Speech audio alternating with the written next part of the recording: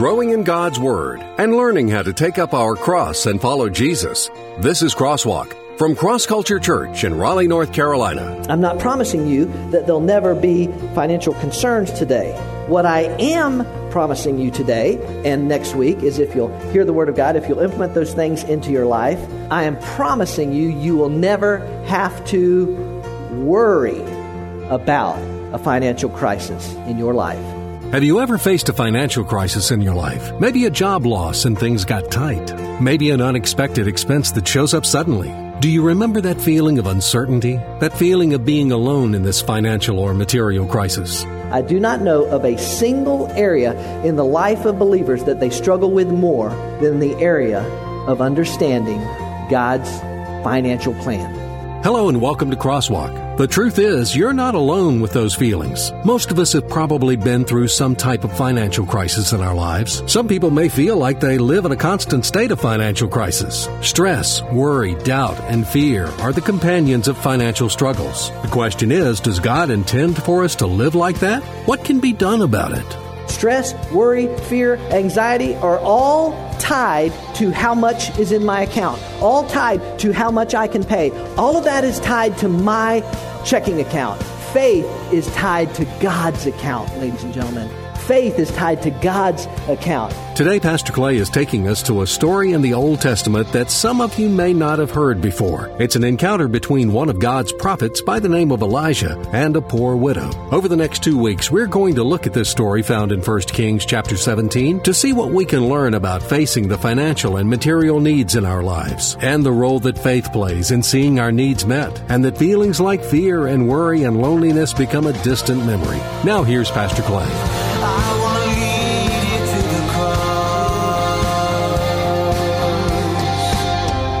I have discovered, at least in my own life, I have discovered that God is always trying to stretch us.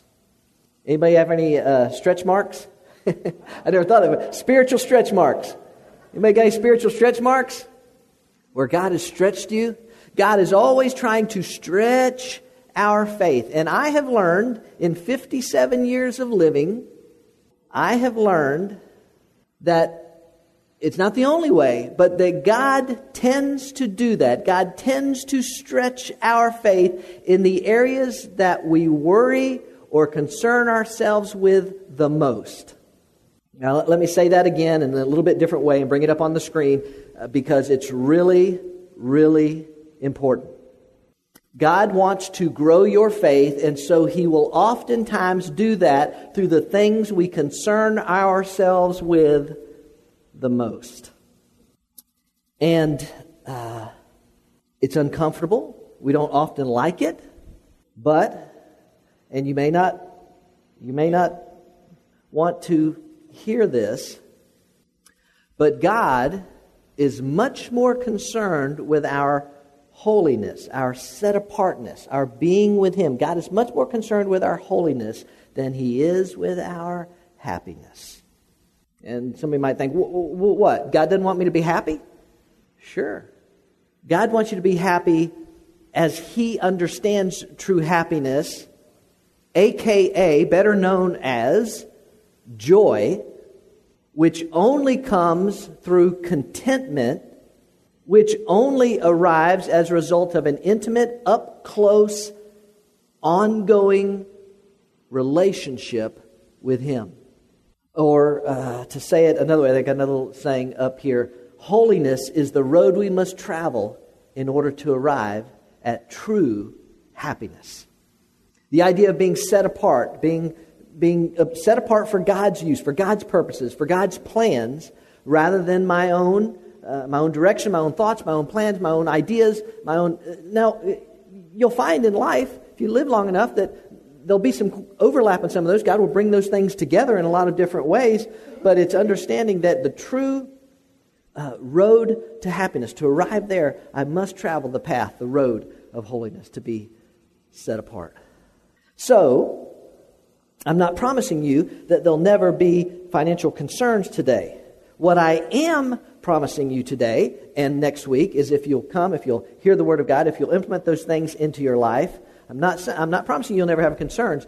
I am promising you will never have to, bold letters, underline, exclamation point, you'll never have to worry about a financial crisis in your life ever again. Okay. It may seem like that we have, if you've been here at Cross Culture last few weeks, it may seem like that we've talked about money a lot, and we, in a way, we kind of have before service or during service stuff, because we've been rolling out our new online giving plan that so many people had asked us about for convenience sake, and because that way they can set it up so that it's structured and they don't forget to write a check and all that kind of stuff. So a lot of people have asked about it, and so we've been advertising that, we've been marketing it, we've been talking to you about it, giving you information on all that stuff. And so I know we've been talking about finances a lot lately. And if you know me, if you're new here, you don't. But if you know me, you know that I'm a type of pastor that does not like to talk about money a lot. I really don't. I've been told on numerous occasions I should talk about it more. But I don't like talking about it because, and I'm sure I overstress over this, but I'm sure I overconcern myself with the fact that I'm always thinking, is there some guest here? Is there some first-time person here that hears this and thinks, geez, is that all they think about? Is that all they talk about is money? So I'm oftentimes perhaps a bit too apologetic when the subject of finances comes up. You'll be happy or unhappy to know that I'm not going to do that today. I'm not going to apologize for talking about finances and financial crisis and material crisis in our life. And the reason that I'm not is because it's been my experience in a number of years of pastoring now. I do not know, now listen to me, I do not know of a single area. There might be some that are about the same or close, but I do not know of a single area in the life of believers that they struggle with more than the area of understanding God's financial plan. I do not know of any area that people struggle with more than in that area, than in the area of finances and understanding what is His plan for His resources in your life. And I do mean His resources in your life. See, that's one of the biggest struggles that people have, is coming to the place where they finally understand that everything you have, everything you own, you don't actually own. It all belongs to God. All of it. And I know probably in your minds, or even as I'm saying that, I know you're probably thinking, well, I get that. I understand that it all belongs to God. I would challenge some of you with this statement. You know it as a theological concept. You know up here that it all belongs to God, but you don't believe. Some of you don't believe it in here. Because if you did, you would not struggle so mightily in the area of doing with God's resources what He asks you to do with His resources. So we're going to talk about it today. We're going to look at a story in 1 Kings chapter 17, where we'll find one of God's prophets by the name of Elijah and a woman known only as the widow of Zarephath. We don't even know her name, but we learn more from her about faith than possibly anybody else in all the Bible. This woman that we know so little about teaches us so much about what it means to have faith, particularly in the area of financial or material crisis in our lives. Today really is kind of setting the table, I'll be honest with you.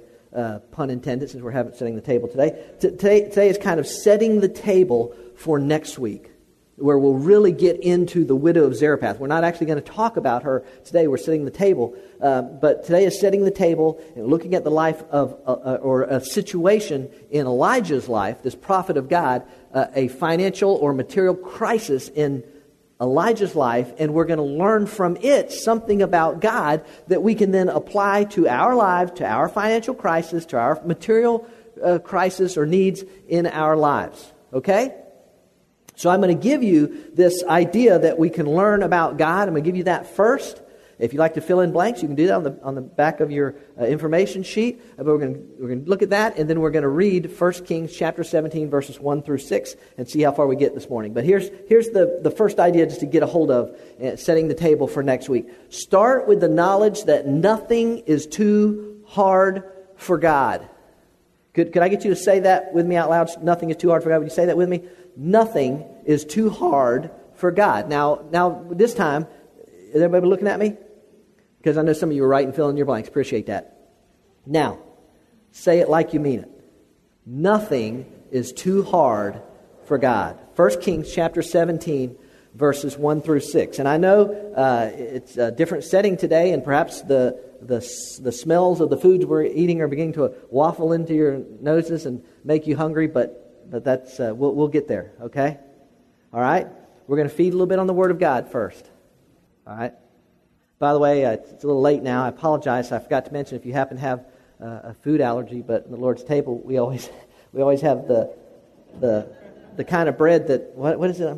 Gluten-free. I forget to say that sometimes, and so if you didn't eat the gluten-free and you're allergic to gluten, if you need to pass out or something, need help, please let us know. I apologize for that. I was also thinking, Bill, as you guys walk by, take the Lord's Supper this morning, I was thinking this is probably the last Lord's Supper you guys are going to be taking with us. So if some of you are new, if you don't know, Bill, our life group pastor, he and his family are moving to Boston to help in a new church plant in Boston, and so probably this would be our last official one unless you have me back on another time, and so that was kind of sobering for me to think about. Now, Bill officially finishes in December, and I know they're going to be doing a little bit of traveling and preparing for going to Boston and stuff like that, but hopefully after the first year we'll have a better opportunity to send them off more officially. But you guys remember to continue to pray for them, their financial needs, the place they're going to have to need to live, and that ministry opportunity up there they're going to be involved in, okay?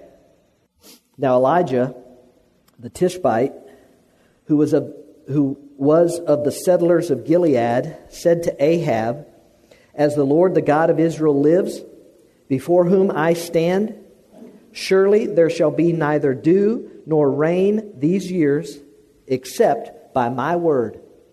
The word of the Lord came to him, saying, "Go away from here, and turn eastward, and hide yourself by the brook Cherith, which is east of the Jordan.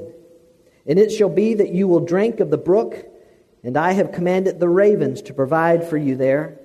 So he went and did according to the word of the Lord, for he went and lived by the brook Cherith, which is east of the Jordan.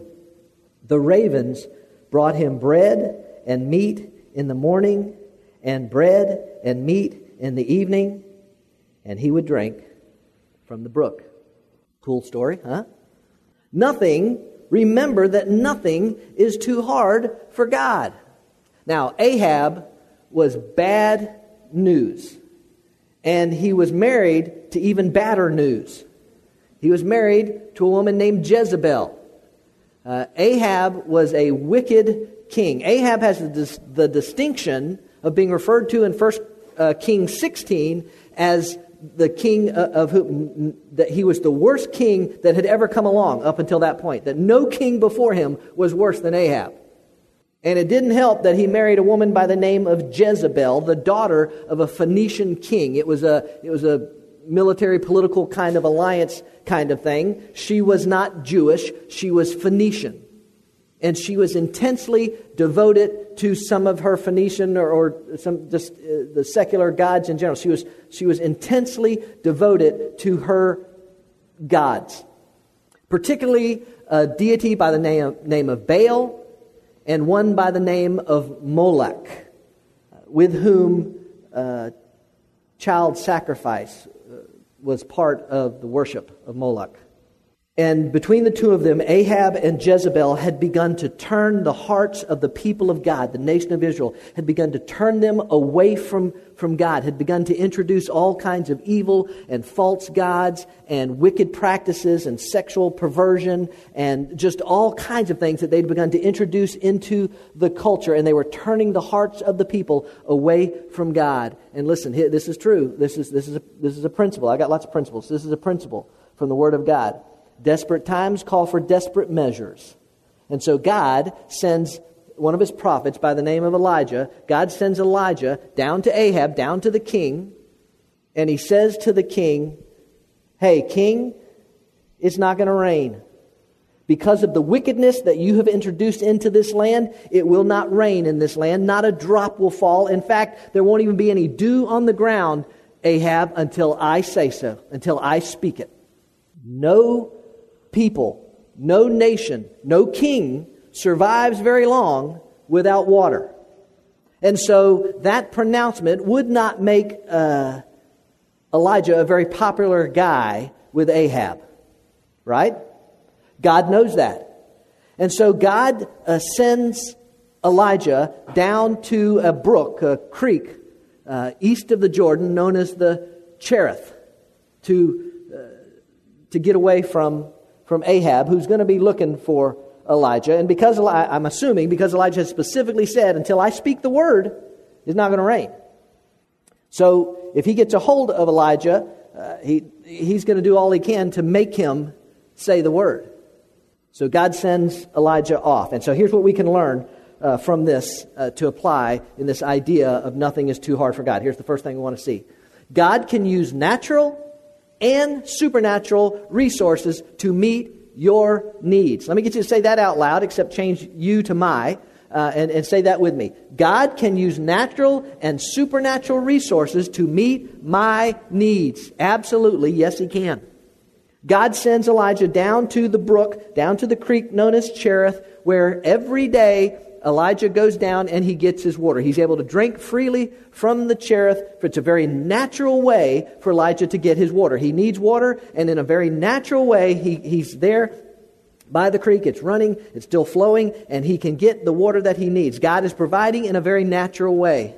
God provides for Elijah's protection in a very natural way. He sends him out into the wilderness, a place where people won't see him, to hide him from Ahab. God can provide in a very natural way. And God sends birds to deliver twice a day bread and meat for Elijah to eat. I would qualify that as a supernatural resource that God does. God can do either one, natural or resource or supernatural. God sends birds to deliver bread and meat. Well, that's impossible. For you and me, yeah. But for the creator of the universe, He doesn't even break a sweat. Well, come on. Where did the bread come from? God. Where did the meat come from? God.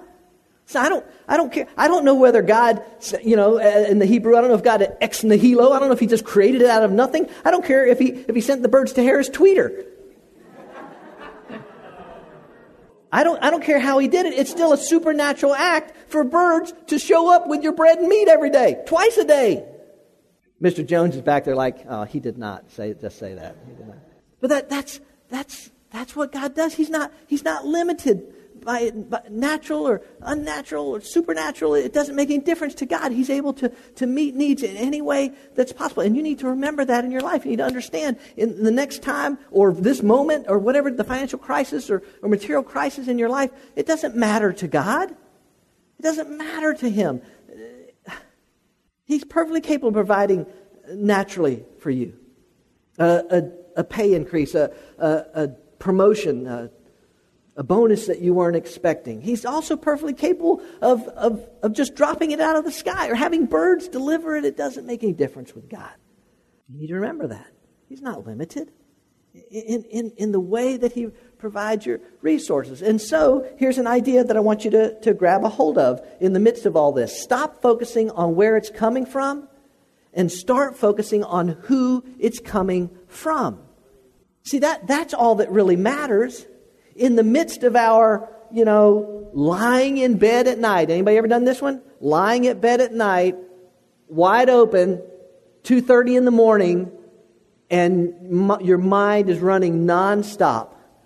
Oh my gosh! I don't know how we're going to make this. I don't know where this is going to come from. I don't know how this is going to. I don't know how this is going to work out. Anybody ever been there? Listen to me.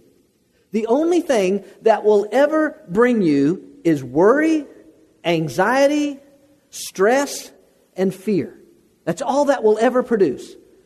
It won't change your situation a bit. Now, if that's where you like to hang, okay. But I'm just saying to you, God has something better than that. Stop wringing your hands and, where is this going to come from? How is this going to work out? Instead of focusing on where it's going to come from, start focusing on who it's going to come from. And I'm telling you, you may say, well, that just sounds like a mental gymnastics. There is something to making a volitional, intentional decision to say, no, I'm not going to stress over how this bill is going to get paid or how I'm going to pay for all that stuff that my kids bring home, fundraisers that say I've got to have it, and I don't know how I'm going to pay for my car, and I don't stop stressing where it's going and start focusing on who it's coming from. And how do I do that? Well, how about if you begin to pray? Just y'all know how to pray. How about if you just begin to pray something like, Father God, I don't have a clue how this is going to work out. I don't have a clue where this is going to come from. But Father God, I choose to believe in you. I choose to remember what your word says in Jeremiah 32. Y'all know those words? Jeremiah 32:27. Behold, I am the Lord God of all flesh. Is anything too difficult for me? God, to say that to him. God, I choose to remember that. Nothing is too difficult for you, God. And God, I seem to remember in your word, in Psalm 50, that it says something like this, God. It says, for every beast of the forest is mine, the cattle on 1,000 hills. God, you're the biggest rancher I know. If you want to sell off a few head to meet my need from your herd, God, you're perfectly capable of doing that. God, I choose to believe you. So God, I don't care where my need is met. I don't care where it comes from. I don't care what it looks like. I don't care whether it's natural or I don't care whether it's supernatural. God, I choose to believe that it's going to come from you. I choose to believe you. I choose to trust you to meet the need in my life. Stop worrying about where it's going to come from. Stop focusing on that and start focusing on who it's going to come from. Here's another one. Get a hold of real quickly this morning. Stop stressing over tomorrow's need and start blessing today's provision. Stop stressing over tomorrow's need and start blessing today's provision. Hey, did you notice that the birds, you notice they didn't bring Elijah a week's worth of bread and a week's worth of meat? In fact, they didn't even bring him a single day's worth. They brought it twice a day. And they brought it every day until God moved him on to the next part that we'll look at next week.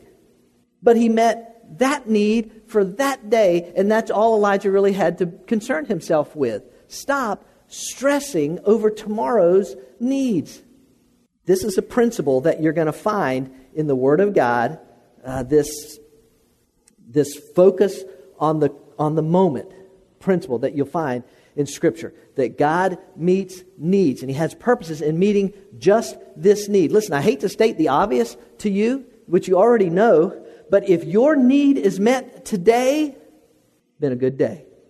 Been a good day. If your need is met today. And that's all you got to look for. That's all you have to look forward to is what God is going to do. Stop stressing over what is. I don't know what it is about us human beings, but we love to stress over stuff that hasn't even happened yet. It's not even here yet. Instead of stressing, start blessing. Start thanking God for His provision today. There's a story, and maybe some of you have read it, when God took the Israelites out into the wilderness after He delivered them out of slavery in Egypt. You remember some of that story? And He takes them out into the wilderness, and in very short order, they're like, oh my, what are we going to do? We're going to starve to death out here. At least back there, we had some stuff we could eat, and why did we ever leave this land? And it's Moses' fault. Yeah, let's kill that guy. And they just start, right? Everything?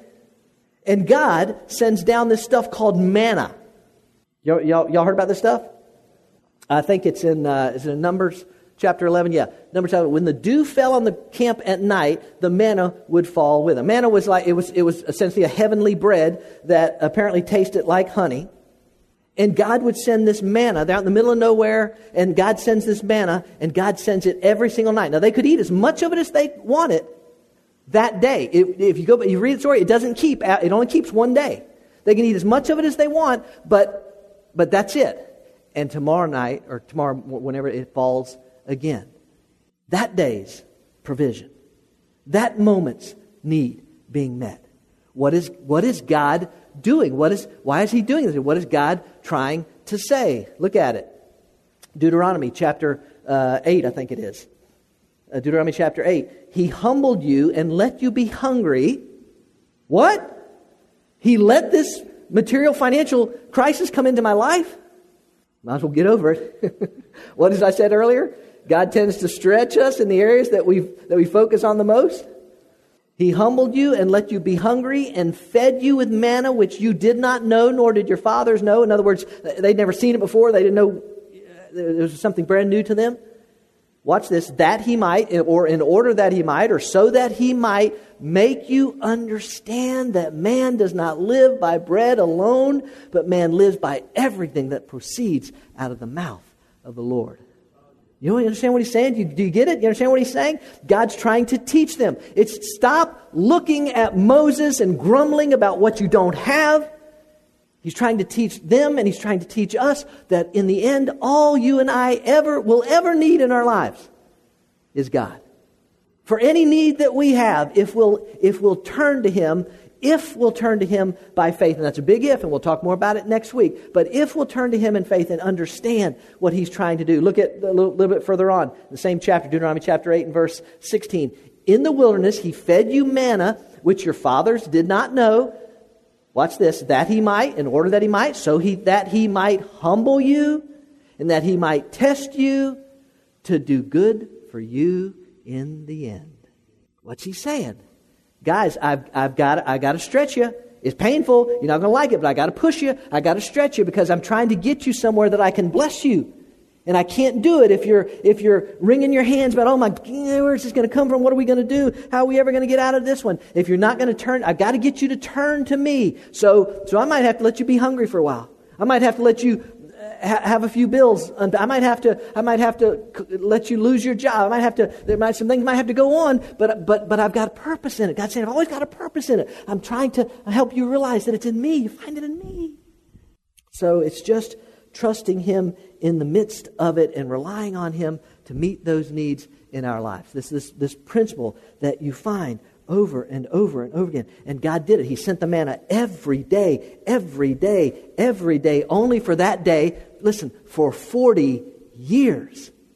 For 40 years, he did it. This is great in Joshua. I think chapter 5. Yeah. The manna ceased on the day after they had eaten some of the produce of the land, so that the sons of Israel no longer had manna, but they ate some of the yield of the land of Canaan during that year. God brought the manna every single day until the first day they finally moved into the promised land. After 40 years of their rebellion and stiff-neckedness, and were finally able to go in, and after they went in and were able to eat of the produce, the natural produce of the land, then God said, okay, now it's enough. I can stop with the manna. Yeah, it's pretty cool, isn't it? But what do we do? Next month is, my kids, they're 3 and they're going to be in college before you know it. And I don't know how, and probably one of them's, this one is clearly smart enough to go to Harvard. I know that's going to cost. And if your need is met today, it's a good day. And God's trying to tell us, He's trying to say something to us. Will you walk by faith? Will you trust me? And not your 401k or your annual salary or your account book, or will you walk with me? Will you trust me in this? Okay. What's the next thing? What have I got, Tyler? Yeah. This is the truth you got to get a hold of. God is not going for easier in your life. God is going for faith in your life. Because, and there's this misconception. I think it's bad theology that has been promoted or perpetuated on the church to some degree, that somehow that better is better. That if God makes it easier, that somehow that's better. And so you might think, well, listen, okay, manna every day, birds showing up twice a day. All right, wouldn't it just be easier if God put $50 million in my account and then I'd never have to worry about financial stuff again? Sure, that'd be easier. For you, for me. But God's not going for easier in your life. He's going for faith. He's going for faith.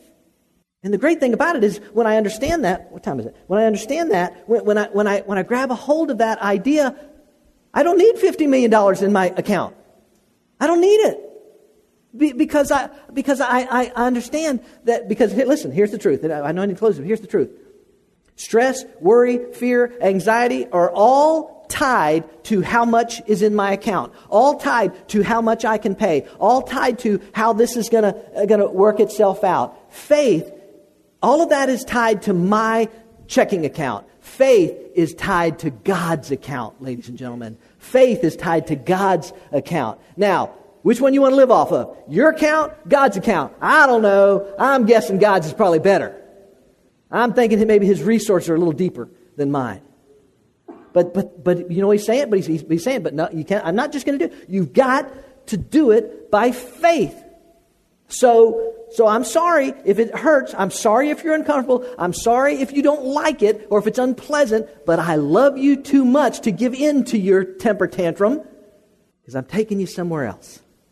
If you'll trust me, if you'll walk with me. Let me say this, tell you this story, and then we'll close. I'll leave the other stuff.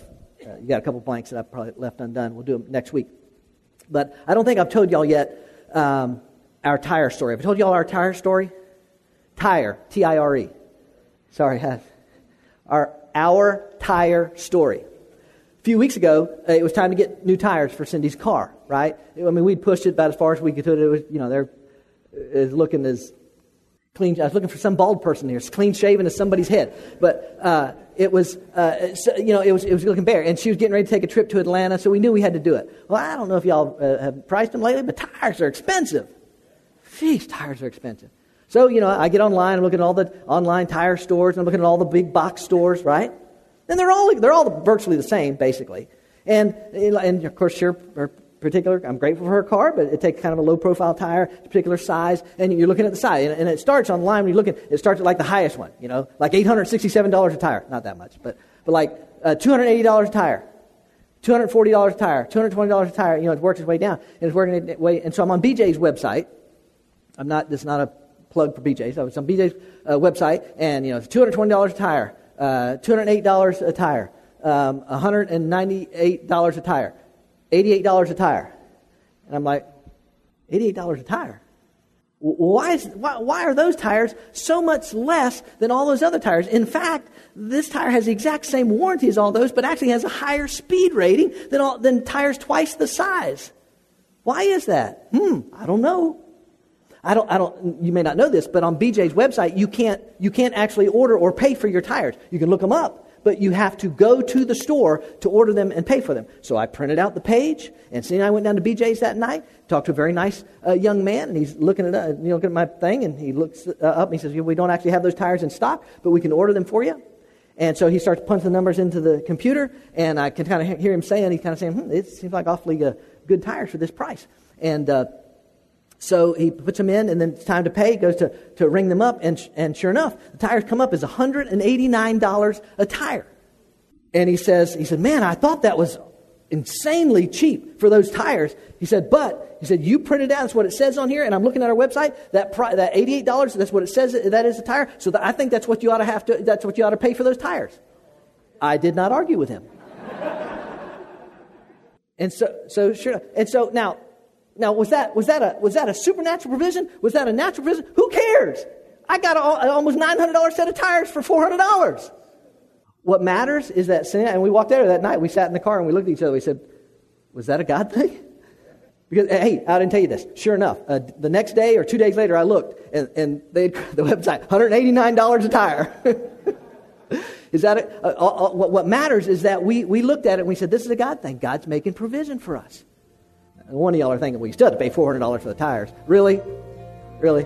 Come on. Nothing is too hard for God. That's a great reminder for all of us, for all of life's situations. Nothing is too hard for God. Our God is the creator of all that is. And as we saw today, God can use natural means or supernatural means to meet our needs. As we'll see more clearly next week, it requires faith on our part, a faith that requires action. But as we were reminded today, whatever the need is in your life, God is fully capable of meeting that need, if you will trust Him. We're glad you joined us for this week's message on Crosswalk. Pastor Clay is the author of the book, I Get It, Discovering How to Really Live in the Promises of God. My prayer is that God would use it to help some people understand a few things about what it really takes to live in the promises of God. God wants you to live a life of peace and purpose and meaning and hope and fulfillment and contentment. He wants you to live a life without fear and without anxiety. Many people at some point in their life feel disconnected with the type of life and faith they read about in the Bible and what their lives look like on a daily basis. What is it that we're missing? What is it that we're not getting? If I'm not really living in the promises of God, why is that? That's what this book explores. I Get It is available online in electronic versions for the Nook and Kindle, as well as paperback from Amazon.com. And ask for it by name at your favorite local bookstore. You can go in bookstores and just say, hey, have you got a book in here entitled I Get It from Clay Stevens? They can order this book out of their catalogs that they get. Get your copy today. Discover the promises of God and the steps you need to take to get it. And join us here each week online for another Crosswalk message. God has invited us to know Him through His Word, the Bible, a perfect record of God's revelation to man and applicable for every area of our lives. And if you're in the Raleigh area, we invite you to be a part of Cross Culture Worship. We meet at 10:30 every Sunday morning at the Leesville Road High School, a mile and a half south of I-540 Exit 7. We're a church, but instead of religion, we're about relationships, and instead of rituals, we practice realness. Our desire is to be used by God to show people that a life built on the finished work of Christ on the cross is where they will find what they're searching for. Learn more about us, who we are, what we're about, what we do, and what we believe. Visit us online at crossculturelife.org. I'm not the water, I'm not the bread, but I know the place where your soul is fed. So hungry and thirsty, come and be blessed. I want to lead you to the cross. I want to lead you to the cross. I want to lead you to the cross. A new church for people like you. Cross Culture Church, taking the cross to our culture and taking our culture to the cross.